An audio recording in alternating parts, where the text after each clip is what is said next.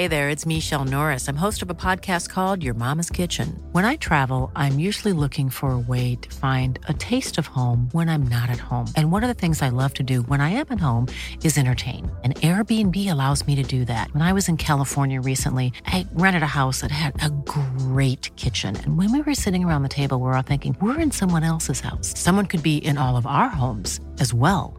If you have a home, but you're not always at home, you have an Airbnb. Your home might be worth more than you think. Find out how much at airbnb.com/host. Even when we're on a budget, we still deserve nice things. Quince is a place to scoop up stunning high-end goods for 50 to 80% less than similar brands. They have buttery soft cashmere sweaters starting at $50, luxurious Italian leather bags, and so much more. Plus, Quince only works with factories that use safe, ethical, and responsible manufacturing. Get the high-end goods you'll love without the high price tag with Quince. Go to quince.com/style for free shipping and 365-day returns. This is a Little Empire podcast. Visit us at littleempirepodcast.com and on Twitter at Little Empire Pod. You gonna play that dastardly intro again? Ow! This movie's still fine. Coley, pasta. One of them dies, that goes screw. One of them's a hottie, his name is Jay. One of them looks like Johnny Depp, and his name is Johnny Depp. Classic Maximum Joseph. You forget that films are supposed to have a point. Welcome to The Worst Idea of All Time, a podcast series featuring Tim Batt and Guy Montgomery, where we endeavour to watch the same movie every week for 52 weeks in a row. We don't just endeavour to do it, Tim. We bloody well do it. We've done it 2 years, but we could fail on this third attempt, this third and final season. We won't. No one cares what's happened before. No one cares what comes after. All they care about is right now. And right now, Tim, I'm genuinely losing it. Joining us in studio, more specifically joining me, is The Knife. He's back. Yeah, not the original Knife, but The Knife's cousin, who I purchased in... Where did I get this one? Oh, I got this one in New York City. Yeah, because your last knife got confiscated at customs.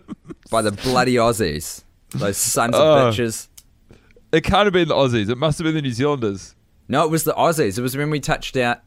It was Australia. So I got it through to Australia. New Zealand didn't give a shit.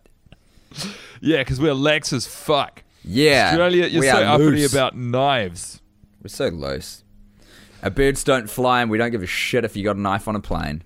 Let me tell you this, Tim. This is probably the favourite circumstance under which I have co-hosted the podcast with The Knife. That is to say, present on microphone, but not a physical threat in the room, as I'm not currently with you once more. You're missing out, dude. It really is a thing of beauty. It's beautiful. It's very easy to say as the knife wielder. I mean, I don't know how many times we have to have this conversation, but yeah. I'm just having a look at some details I haven't looked at before. It says MFG, which I imagine is manufacturing in China, national headquarters, USA. For those of you who haven't met The Knife before, the brand appears to be Maxam, M-A-X-A-M, registered trademark. Beautiful piece of stainless steel with a serrated bit that goes about halfway up the blade, and then it's all smooth sailing up to a quite sharp tip at the end. Folds down into a compact size, into its own handle, and with a little holster for your belt. The bottom half of the blade is serrated and the top half is smooth. Yeah, which is a departure from the Knife Gen 1. They've taken everything I know about the knife, the common knife, and turned it on its head. It's kind of like two knives in one. Well, no, it's still one knife. It's just upside down. It's just poorly executed. It's good. It's a good knife. I'm not going to act like these guys are on the forefront of a knife revolution. Someone just got it horribly wrong. Nah, putting a little bit of serrated and a little bit of smooth is good. You've got a knife for all occasions. What value? If you need a knife for Christmas, Easter, bar mitzvahs, whatever. Your ability to list holidays does nothing to change the fact that they fucked up. What value is the bottom half of a knife being serrated? A brisk. President's Day. Do you need a President's Day knife? Why not grab a knife the presidents would use? Isn't it a bisque? What is a brisk? A brisk is a type of walk you take. No, a brisk is a ceremony where you cut the foreskin off of a baby when they are Jewish. What's a bisque? Is a bisque a soup? Bisque? A bisque seems like a food, I think. You know, those first half of biscuit in the same way that the knife is first half serrated and the rest of half smooth. You've succeeded in scuttling my argument by scrambling my brains. My We Are Your Friends addled brain. So here's the situation, listeners everywhere, listeners abroad, listen up. What Guy and I did this time, for the first time in a while, is kind of watched it a little more closely together, where we kept each other on Skype to keep each other company, because Guy's suffering from a little bit of jet lag from his recent travels, and I feared for his awakeness, that you were going to cark out by yourself. While I appreciate that being the case, that's not the way we framed it. We just framed it as a good bit of companionship, a nice change of pace from watching the movie by ourselves. Yeah, I know you had an ulterior motive. You're a different man from the man I watched the movie with, Tim. You're wielding a knife and you're creating reasons for keeping me company that I didn't know were there. Yeah, during the duration of the movie this week, I was wielding a Casio keyboard and now I'm wielding a knife. So things have taken a turn from the artistic to the violent. You keep interesting, inanimate company while I'm not there. Hey, I'm Tim. a fiddler. Yes. I don't like this. When you say this, do you mean watching the movie 15 times in a row or the movie? That was our 16th time. I beg your pardon. 16 times in a row or just the movie in general? Well, it's very difficult to separate those two things, isn't it? Yeah, it is. I would say, I think the 16th time in general, I think being apart, definitely being on Skype helped me to tolerate certain elements of the movie that I have otherwise found tough to be around. I know I've said this before, and at the risk of getting sentimental with Guy Montgomery, I am looking forward to sitting side by side for a screening. It's just, this movie takes itself so seriously. Yeah. And there's just no need. There's no need for that sort of carry on. No need for that. No, thank you. No one's winking. No one winks. Yeah, we probably ripped on Grown Ups 2 quite often for winking a mite too much. But in this film, no winks. I think in Sex and the City 2 they actually did a little bit of winking, but there was just so much movie that it just didn't matter. Like, no matter what they did. Winking, not winking, hedging bets and winking half the time. Yeah. It's just too much to deal with. This movie, shorter, more efficient storytelling, a soundtrack that gets you there, but very earnest. Everyone's very earnest all the time. And in keeping with that earnestness, like, it's the only of the movies we've watched before as a duo for this project, it's the only movie that has the brazen attitude of, at the start of it, looking you square in the eye, literally getting four of the lead characters to barrel the camera and assure you that this is going to be the best night of your life. Their words, not ours. And their words. With each passing week, the bold-faced nature of the lie, it lights just the fire of fury within me just, rages on and grows. How hot is that fire burning this week, Guy? Tell me about the fire. The fire is burning hot. It's just, I don't understand. At the start of the movie, right? And so every week, the start of the movie, I call it a movie. It starts with Zaccoli sitting at his laptop trying to make this track, and he's working on the track. It's called Cole's Thoughts or Cole's Memories, whatever the song's called. And every week, again, he's taking it so seriously at the top, and every time I just want to break through the screen and be like, dude, the song is garbage. I promise you, no matter how hard you work on it, it's going to turn out garbage, but it doesn't stop him. He just works away at the song. And at the end of the movie, inevitably, against the better judgment of everyone involved with this entire fucking operation, he has to play the song. Otherwise, there's no reason for the movie to exist. What is the purpose of the movie? To kill which we Squirrel. follow. Yeah.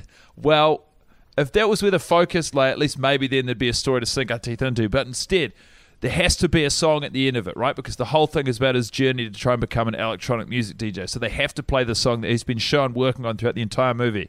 And the song he plays is garbage. Honestly, it looks like all Zaccoli's done is spend his entire time worrying about whether or not he gets to play Pioneer's Summerfest DJ gig or whatever. And he spent none of the time working on the song. And so he gets to the gig, he has to play the song, and in playing it, he suddenly realizes, oh my fucking God, I put all my time and energy into trying to play the gig rather than making sure I was ready for the gig. And I've got to sell this on confidence, and tears. It's actually quite a classic sort of parallel for over the summer you've got an assignment due as soon as you get back, and you spend the whole summer kind of worrying about it, but at no point doing it. And then the time comes to hand it in, you're like, oh, fuck. If only I'd spent some of that energy that I was spending worrying about it doing it, this wouldn't be complete garbage. But unfortunately, that's not the path I decided to take. Exactly. It just...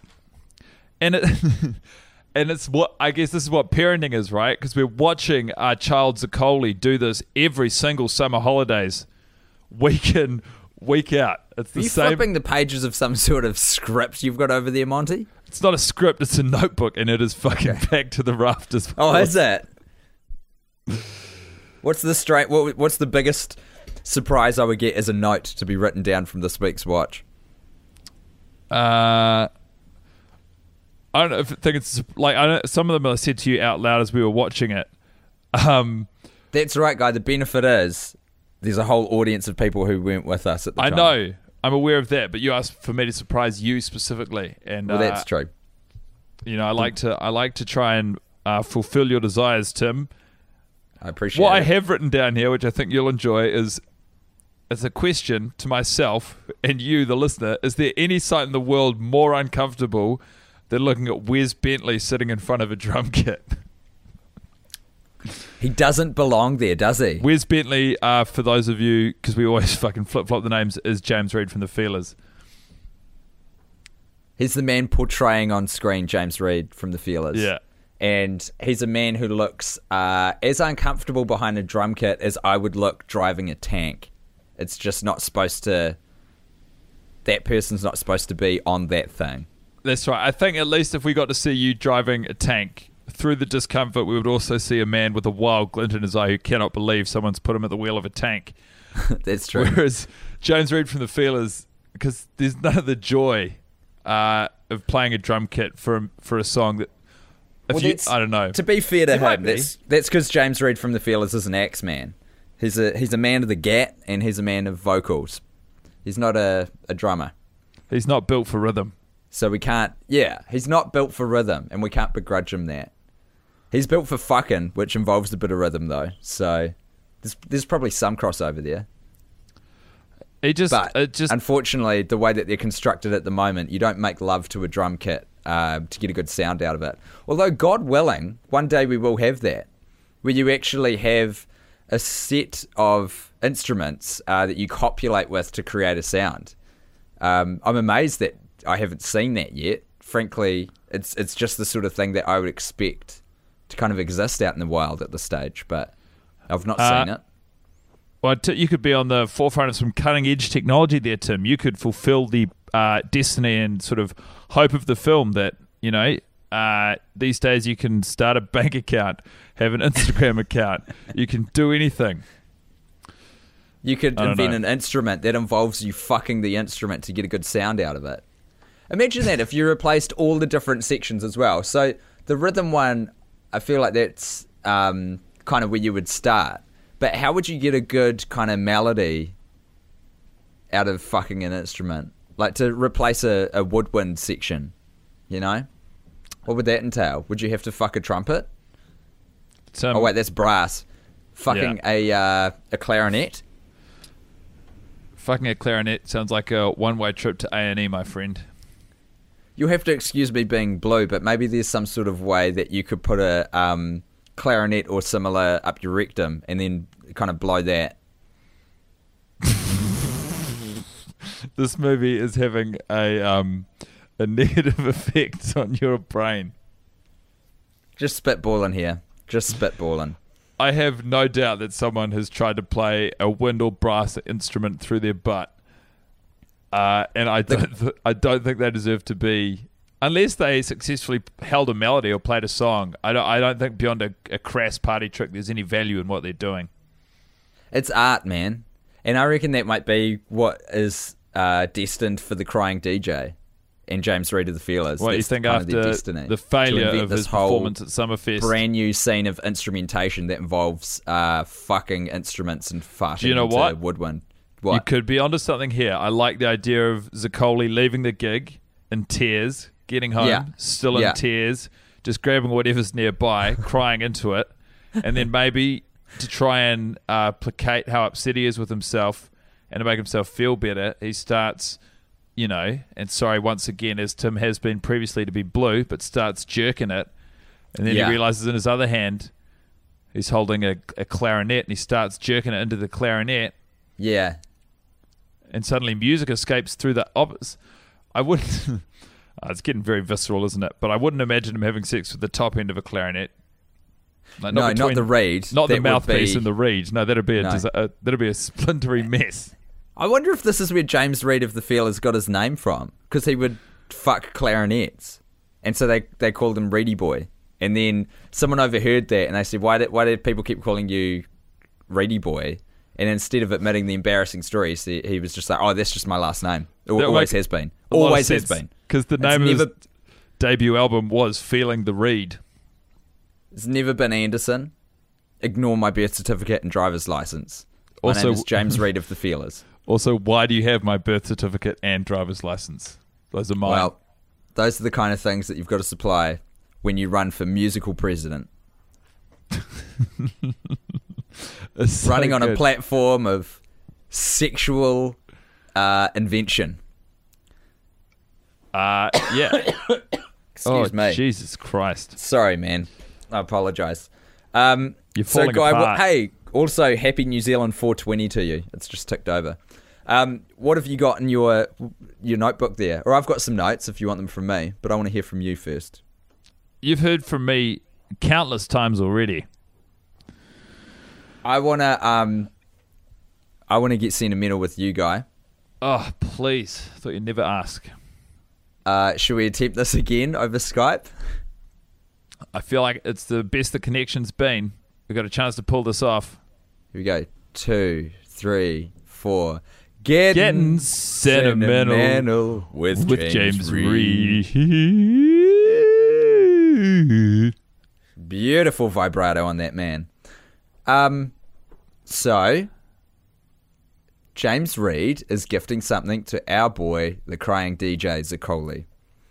And it fits in a MacBook Pro box, and the thing that we know about it is James Reid from the Feelers describes it as a self-serving gift, which leads me to believe that it's a soft-serve, self-serving ice cream machine.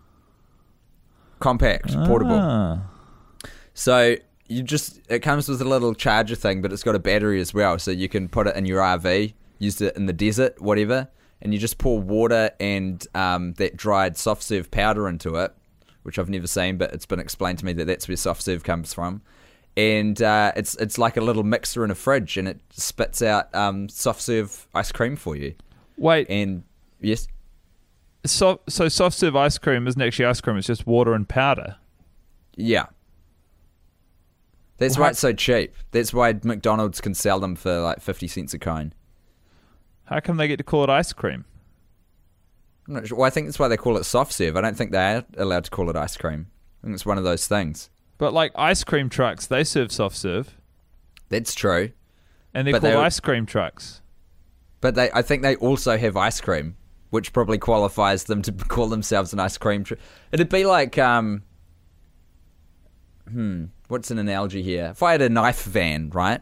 Because I had some knives in the van. but its main purpose was transporting sexual instruments created by the Crying DJ and James Reed of the Feelers. It was built mainly for that, but I called it a knife van because there were knives in it. It's like technically I'm correct. No. Even though it's... The analogy falls down because there's no mistaking the difference between a knife and an instrument with a hole to have sex with. Oh, that's true, actually. And look, if you do get those two things mixed up, it's a good thing you're in a van because you need to get to A&E pretty quick. Not pretty. Not pretty at all. There's no coming back from that either. That's like Paige fucking the secret a diamond. That's the secret of your knife van, is you're actually working on commission for after hours. Everyone's become so sensible, and every parent cottonwools their kids now that there aren't enough accidents to sustain after hours care facilities. And so Tim's hideout of service is a knife van where he has both knives and sexual instruments that look very similar and are easily confused, and you have to use either of them inside of the van. Yeah. It's not good. I don't like that you've introduced an element of young children being a part of this story. No. Young children, they're involved with ice cream vans. Your enterprise is entirely 18 years and up. And don't get it twisted, Tim, and don't you put that on me, Ricky Bobby. I'm not putting it on you. I'm just saying you introduced this whole thing of kids, being brought up in a cotton wool society, and I'd just rather we left all that out. Oh, look, talking about, what do children grow into? Knives. What do children grow into, Tim? Adults. Can't fault you. I've just Googled it. I've looked it up, and you're correct. It's a watertight argument. That kids grow up into adults. At any rate. Did you genuinely Google that? What you could do in your knife fan is you could actually kit it out with a few of these portable self-serving, soft-serve machines, if you so wished. And then you could probably call it an ice cream van. I guess, but you don't sell ice cream. You sell soft serve, which we just distinguished between. Why do you think James Reed is giving Zaccoli an ice cream machine? I mean, because he's always crying at gigs. And is there anything happier than... You can't always make ice cream on the fly. Like, that's a difficult thing because, there's a lot of different ingredients and stuff. But soft serve's easy. You just need water and powder and cold. So the machine is just tackling as close as it can to ice cream, the happiest food on earth, in a portable scenario. So that no matter where the Crying DJ is, crying into his little DJ decks, he can try and put a smile on his dial with a self-serve, soft-serve ice cream machine. Did you say you need water and powder and cold? Yep. Yes. Cold. Yeah, so basically the machine is kind of a fridge. It's got a little chargeable battery in it. You plug it into the wall, charge it up. That thing will go for a good 2 to 3 hours, just pumping out soft serves. It's pretty good, eh? I mean, it's not bad. So he's trying to cheer up Zaccoli. Yeah, he is. The Crying DJ. That's generous. Isn't it? It's the kind of guy that James Reed of the Feelers is. He overlooks the fact that the Crying DJ has fucked his girlfriend. I don't want to say fucked his girlfriend. I want to say they had sex. He and Somali had sex. That's right. James Reed, whilst certainly not the greatest boyfriend in the world, they were in a relationship, so bit of a dick move. Yeah, no one comes out of this movie looking great except Squirrel, who looks very dead. He's kind of a Jesus figure, isn't it? Like, he almost needed to die for the film to have a point or some sort of depth, gravitas. So it's like he absolved the film of a lot of its flaws and sins, just like Jeebus on the cross. Yeah, but the thing with Jeebus dying on the cross is, unless you were the first person to read the Bible, in which case you would have got to that bit and you would have been like, holy shit, plot twist. Yeah. God, you wouldn't see it coming, eh? Yeah. You get through all of that Old Testament and then you're like, finally, this dude who I've been hearing so much about has a son that I can, like, find out what he looks like, and he's doing stuff, and he's out there, he's preaching, he's drinking wine and eating fish and bread, walking on water. Ryan Reynolds here from Mint Mobile. With the price of just about everything going up during inflation, we thought we'd bring our prices down. So to help us, we brought in a reverse auctioneer, which is apparently a thing. Mint Mobile Unlimited Premium Wireless. How to get 30, 30, bit to get 30, bit to get 20, 20, 20, bit to get 20, 20, bit to get 15, 15, 15, 15, just $15 a month? Sold! Give it a try at mintmobile.com/switch. $45 up front for 3 months plus taxes and fees. Promo rate for new customers for limited time. Unlimited more than 40 gigabytes per month. Slows full terms at mintmobile.com. Planning for your next trip? Elevate your travel style with Quince. Quince has all the jet-setting essentials you'll want for your next getaway, like European linen, premium luggage options, buttery soft Italian leather bags, and so much more. And is all priced at 50 to 80% less than similar brands. Plus, Quince only works with factories that use safe and ethical manufacturing practices. Pack your bags with high-quality essentials you'll be wearing for vacations to come with Quince. Go to quince.com/pack for free shipping and 365-day returns. Hey, Dave. Yeah, Randy. Since we founded Bombas, we've always said our socks, underwear, and T-shirts are super soft. Any new ideas? Maybe sublimely soft. Or disgustingly cozy. Wait, what? I got it. Bombas. Absurdly comfortable essentials for yourself and for those facing homelessness. Because one purchased equals one donated. Wow, did we just write an ad? Yes. Bombas. Big comfort for everyone. Go to bombas.com/ACAST and use code ACAST for 20% off your first purchase. And then you're like, just as you get on board with the character and you're like, I really identify with this guy. I'm picking big things for Jeebus. I too spit at blind people. That's when they pull the rug. It's crazy stuff. Squirrel does have to die. Otherwise, I think the frustration with the movie would be more widespread and more vocal. Mm. Tim, I saw a guy 2 days ago, I think. Mm-hmm. I'm a bit confused because I travelled on an airplane through time and space, which is an amazing thing to do. But I saw a guy, a very sweaty guy, in the Toronto Sun wearing a T-shirt that said, "Don't bro me if you don't know me." And well, I'll be jiggered. I really wanted to get a photo with him, but because of the T-shirt and my memories of Jarhead and how, what's the word for someone who's really hot and cold? Kind of like volatile, but... Yeah, volatile. It's a good word for it. I didn't approach him. I just stared at him as he walked past. But it's out there. And my question to you and to the wider audience is there an expression outside of We Are Your Friends that they just chose to put in the movie? It kind of must be, eh? It's one of those things where I've never heard it in any other context before the film, but it's kind of too good to just... I don't trust that Maximum Joseph thought of that line. Put it that way. I think it's less embarrassing if they made it up for the film. I think it's more embarrassing if they saw it in the real world and were like, yeah, that's going to look sick in the movie. Yeah. And they just gave the characteristic to Jarhead. Not wrong. Anyway, there are people out there who don't want to be broed unless known. And I'd like to say to those people, well, come fuck with me, bro. And if you're listening to this, I guess we're technically bros because we know each other or you know my voice. So the insult is moot. Well, dang. That's a tricky one, isn't it? How do you get in the position where you can bro someone and not know them?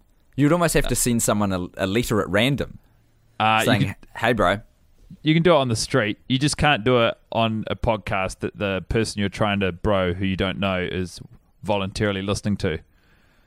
Or alternatively, so like where's the cutoff point if you meet someone IRL and at what point do you know them? I think that's just... I mean, you're asking a much broader question about friendship here, Tim, and that's just something you vibe, isn't it? I mean... Well, there's got to be some parameters because I don't want to get punched in the face by some hot-head, jarhead man, and I want to know who to bro. Who can I and can I not bro?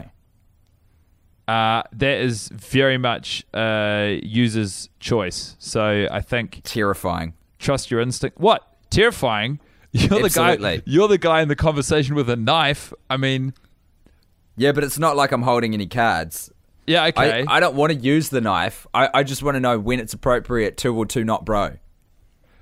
Is it more intimidating to be talking to someone who is brandishing or holding their knife, or talking to someone with a concealed knife?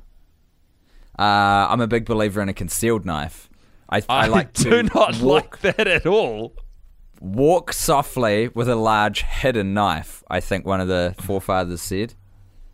Well, that forefather was probably living in a different time when you were maybe more at risk from wildlife and also bandits and outlaws. And Russians. What's wrong with the Ruskies? Oh, the Ruskies respect a knife. There's nothing wrong with them, but they respect a knife. Do you?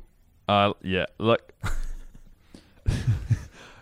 To our Russian listeners, please write in. I love all of you. With your stance Guy, on did you have a shining light this week? Flash, my boy. Did I ever? I really enjoyed in the terrible scene at the pool when Zakoli's DJing and explaining how DJing works to Somali. I just sneezed. I'm so Bless sorry. you.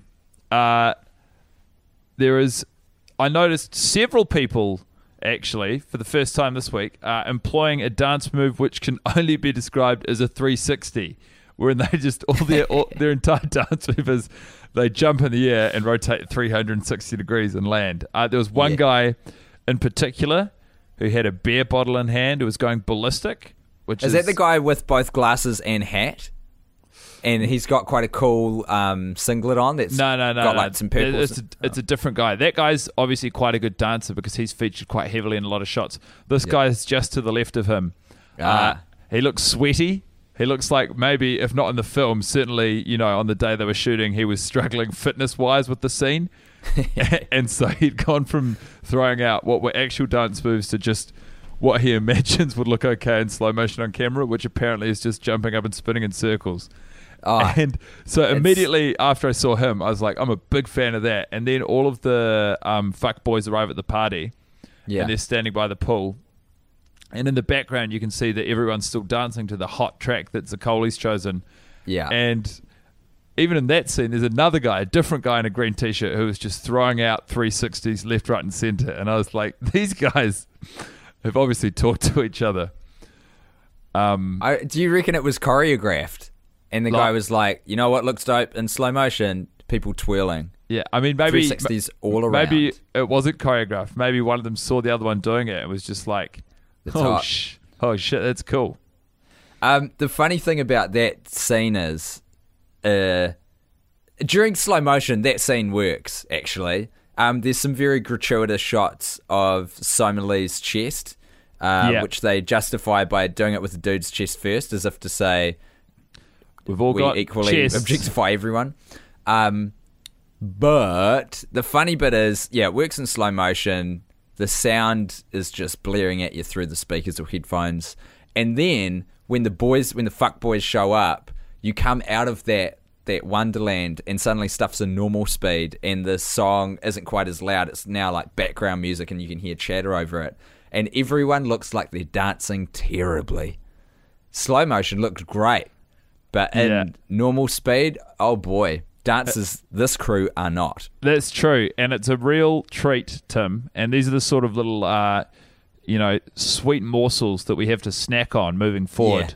This is our scroggin, all right? This is our trail mix. This is the nutrients that are going to get us through these grueling remaining weeks. That's not an entry-level observation. No, you don't see that the first couple times. That's a sort of 6 or 7 pluser. And it's kind of like the visual equivalent of when you're, say you're in bed a bit hungover and someone draws the curtains and reveals what you actually look like. It's like that. It's a revelation how things aren't working out. It's stark and it's horrible, and no one wants to see it.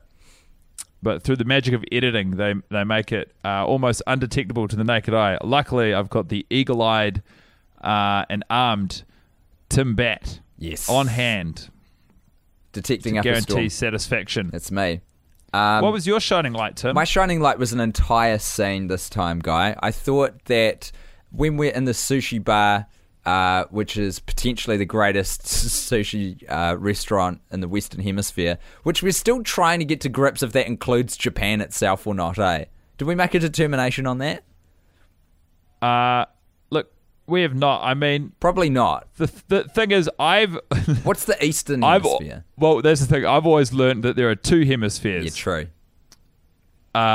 There's the Northern and the Southern Hemisphere. Yeah.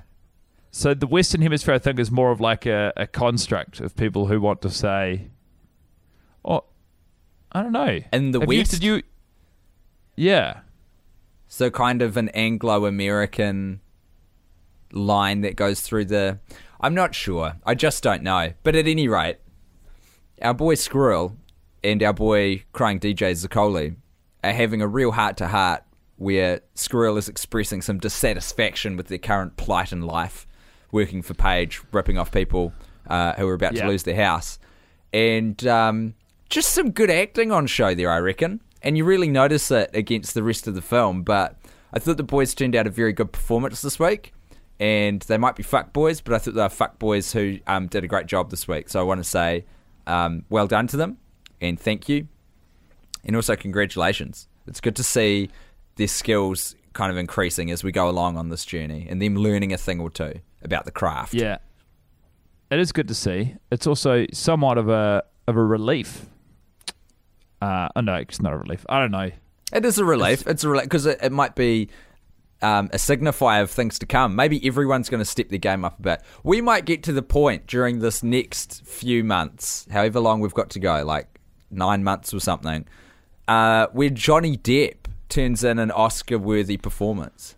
That might be what we're dealing with by the end of this. The only way that that's going to happen is if we see the original script with Johnny Depp's character notes, and the character notes read to be played as an insufferable douchebag. Yeah.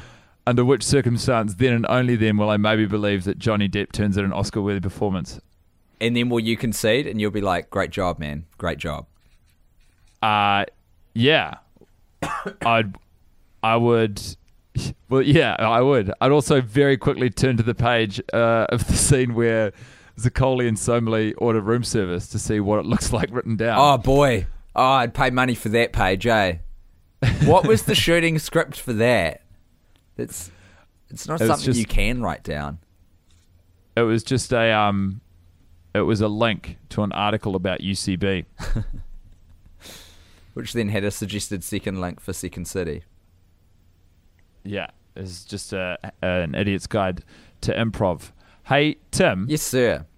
Something that's always got me curious is, you know, when they're in the club just before James Reed from the Feelers gets really upset with Zaccoli because Zaccoli had sex with Somali. Sure. Wait, the strip club? Are you saying? Yeah. What do you think of the song that's playing there? Can you remember it? That one that's make money, get turned. Get turned. This is a soundtrack heavy movie, and of all the songs, that one is always jumping out at me. Well, I think it's actually a pretty good choice for the strip club. I'm glad they didn't go with Rihanna because they probably couldn't afford any of her music. But also, that is just the quintessential strip club music that I think every person in their head defaults to that would be playing at a strip club. But you can't just play that all the time. What song? What is it called? Fuck, it's gone out of my head. There's a few though. There's a few that would fit. Fuck. Found Love in a Lonely Place. That sounds like the most depressing song you could play at a strip club. Oh, totally. But also one that definitely comes on. I gotta tell you, I'm not a big strip club guy. I've been once. Yeah, I was loaded on absinthe, and I talked to one of the ladies who was dancing until she asked me to stop talking or leave. Sure. Well, no, I pretty much I chewed her ear off until I was no longer wanted. Sure. And because of that negative experience, I never went back. Are you a big absinthe drinker? I have from time to time been known to imbibe quite a large amount of absinthe. Yeah. We haven't had an absinthe night together. I think that would be fun. It's a dangerous place to be because it kind of you get really energetic and lifted for a few hours. Yeah, you do. Wherein you're very active. Yes. But also probably while, you're taking part certainly in activities, you're mentally not registering exactly what you're doing. True. So you sort of get 2 or 3 hours of high energy, high octane, high impact drunkenness, followed by or for me, like total exhaustion and being blackout drunk. Yeah, you've got all the power of a rocket going to the moon without NASA's careful navigation systems. So you're off course, but in a big way, potentially. But That's right. I used to, absinthe sort of used to be my thing. Used to consume quite a bit of absinthe. Haven't for many years. I really think I've noticed recently that I'm definitely getting older because I really feel it after even 2 or 3 beers now. When I wake up in the morning, I go, oh, I definitely had 2 or 3 beers yesterday. 2 or 3 beers, do not give me that. I don't believe you for a hot second. Nah, oh yeah, maybe that's a bit of an exaggeration. But I wouldn't even, I could comfortably get away with a lot more than I could now. I'll just put it that way. Times, they are a-changing. Someone should write a song about that. Yeah, they should. I think it could be a big hit for someone. Some plucky young songwriter out there. If you're out there, give it a go. I dare you. If you are listening, Mr. Zimmerman. Well, anyway, I looked up the lyrics to that song. I like to make money, get turned. Oh, yes. It's by an artist called Carnage, which I think is a fantastic name. K or a C? A C. Good. DJ Carnage. I mean, how cool is that? That's pretty good. It's not just a name, it's a modus operandi. If you listen to the whole song, which I did when I went for a run listening to the We Are Your Friends soundtrack that one time, it does get a mite repetitive though. It's pretty full on. It really is just that line. Yeah. 4 or 5 minutes. He likes 2 things. Yeah. He likes to make money, and once that money has been earned, he will get turned. And it's sort of rinse, recycle, repeat. Sort of a good boiling down of the modern condition, isn't it? We're all just out there running on the rabbit wheel. What is it? What are those things? We're in the rat race. Rat race. What's that wheel hamster called? Wheel? Hamster wheel, thank you. We're all on the hamster wheel, earning our bucks, and then we just exchange the bucks for some substances, and then we do that and go back to work. For hamster food. Yeah, yeah. He also, in the song, Mr. Carnage also says he likes to go to Steak and Shake. Oh, okay, cool. Which is nice. It's nice for him. He looks like a good guy. He's younger than us. He's 25. From Guatemala. Is Steak and Shake capitalized? Like, is it a chain or is it something he's made up? It looks like a chain. Well, then I should want to go to Steak and Shake. Yeah, this enterprising gentleman's turned me on to what sounds like a fabulous franchise. Yeah, its headquarters is in Indianapolis. Great. Then we're going to Indianapolis. Onwards is the march. We'll go watch the racing and we will eat at Steak and Shake. Yeah. They have something called hand-dipped milkshakes, which sounds disgusting. What the hell could that even be? Tell me more. Is there more information there? Pictures? Look, an instructional video?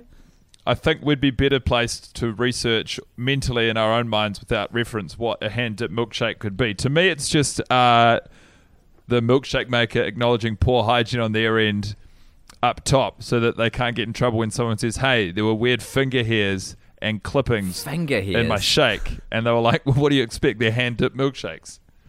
Yeah, I in my head, the immediate image is of, you know how you have a base for a milkshake, so like vanilla or whatever, and then you put some other ingredients in there, like whatever, chocolate chips, but for some reason, like the ingredients are put in with an ungloved hand that has to enter the milk, put them in there, and then it gets... There's no need for that. There's just no need. It's disgusting. Disgusting. Guy? Well, anyway, you desire one of these, so, you know. Barely. I regret on the good it recommendation of our dear friend, Mr. Carnage. I'd like to get into a zone with you, a zone that we call No But, which is where we try to figure out from this week's staged performance of We Are Your Friends, where they did a little ad-libbing. Yeah. And if I may, Tim, I think the genesis for this week's No But traces back to our director, Maximum Joseph. And it's funny, isn't it? Because if you call being ill-prepared improvising, then it completely changes the complexion of a film from being a poorly prepared film to being an improvised film. True.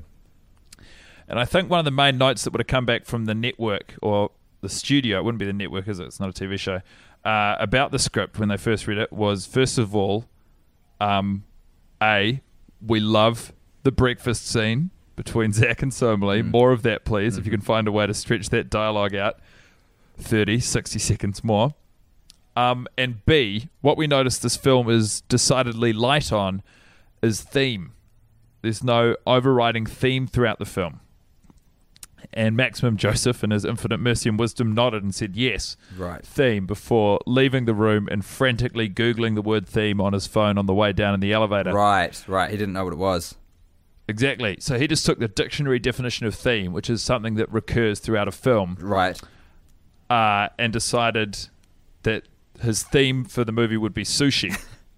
I see. And, and God loves a try, and God bless his soul.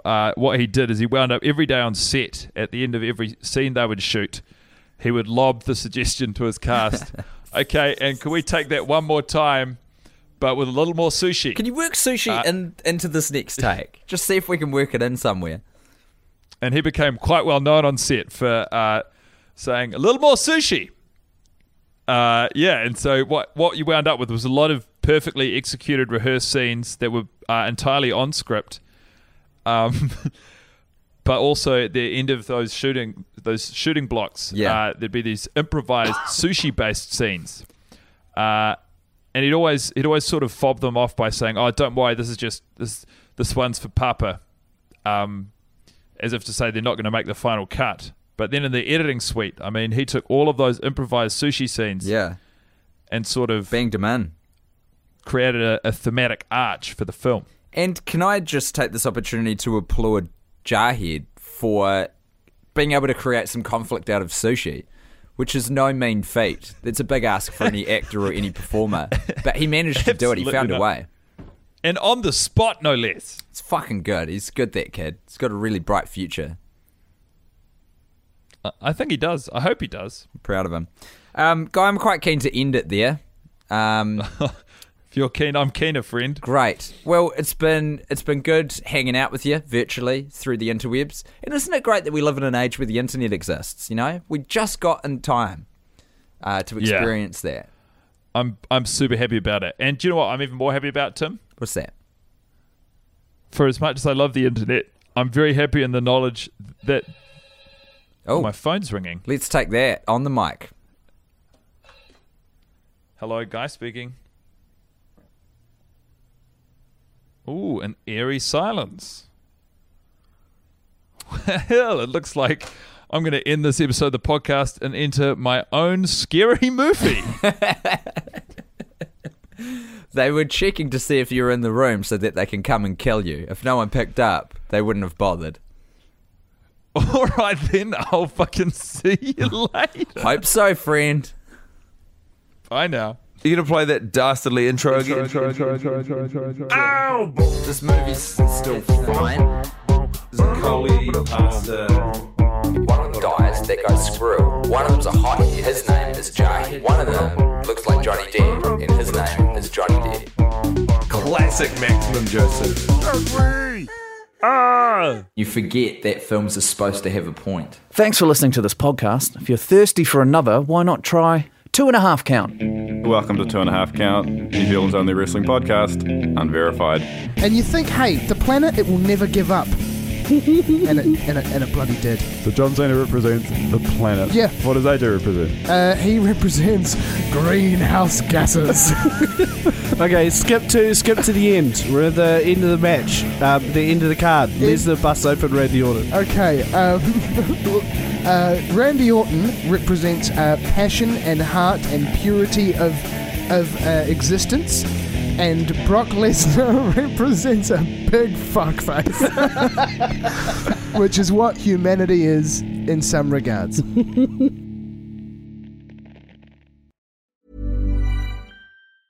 Planning for your next trip? Elevate your travel style with Quince. Quince has all the jet-setting essentials you'll want for your next getaway, like European linen, premium luggage options, buttery soft Italian leather bags, and so much more. And is all priced at 50 to 80% less than similar brands. Plus, Quince only works with factories that use safe and ethical manufacturing practices. Pack your bags with high-quality essentials you'll be wearing for vacations to come with Quince. Go to quince.com/pack for free shipping and 365-day returns.